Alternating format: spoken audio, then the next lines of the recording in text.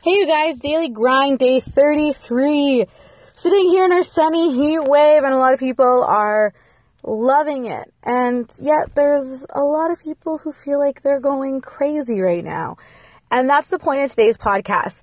Is so often we look at someone and think, oh my gosh, they have it all together. Oh, their skills are way above mine. Oh, their contacts are way above mine. I just can't wait to get to their level. And they're looking at us thinking the same thing. See, it's so easy to look at an entrepreneur and think they have it all together. They have everything. But to be honest, entrepreneurs are people too.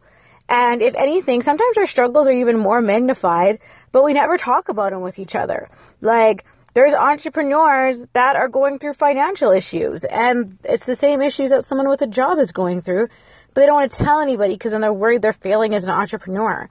Or you've got people like entrepreneurs having love life problems, and you're thinking, oh, like someone wants to be special with them, but it's like, you don't even know. They're out meeting and greeting people all the time, and then their spouses are either jealous that they're never at home, jealous that they're out meeting people, or jealous that their business comes before them, not realizing that their business kind of has to come before them unless they're going to pay the bills.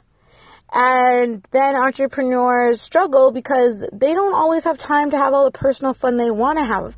And they have to say no to things because they have deadlines, or they need to make sure they're 100% for something that's happening the next day. And it's almost the same as an employee who wants to go out but can't because their wallet says no.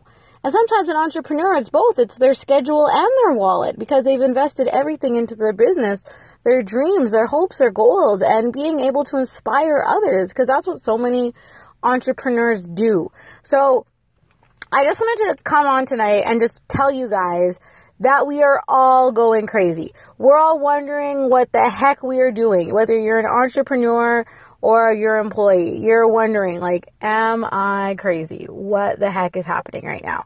And you're not alone, but unless you start telling people, hey, I feel like I'm drowning, or like, what the heck am I doing?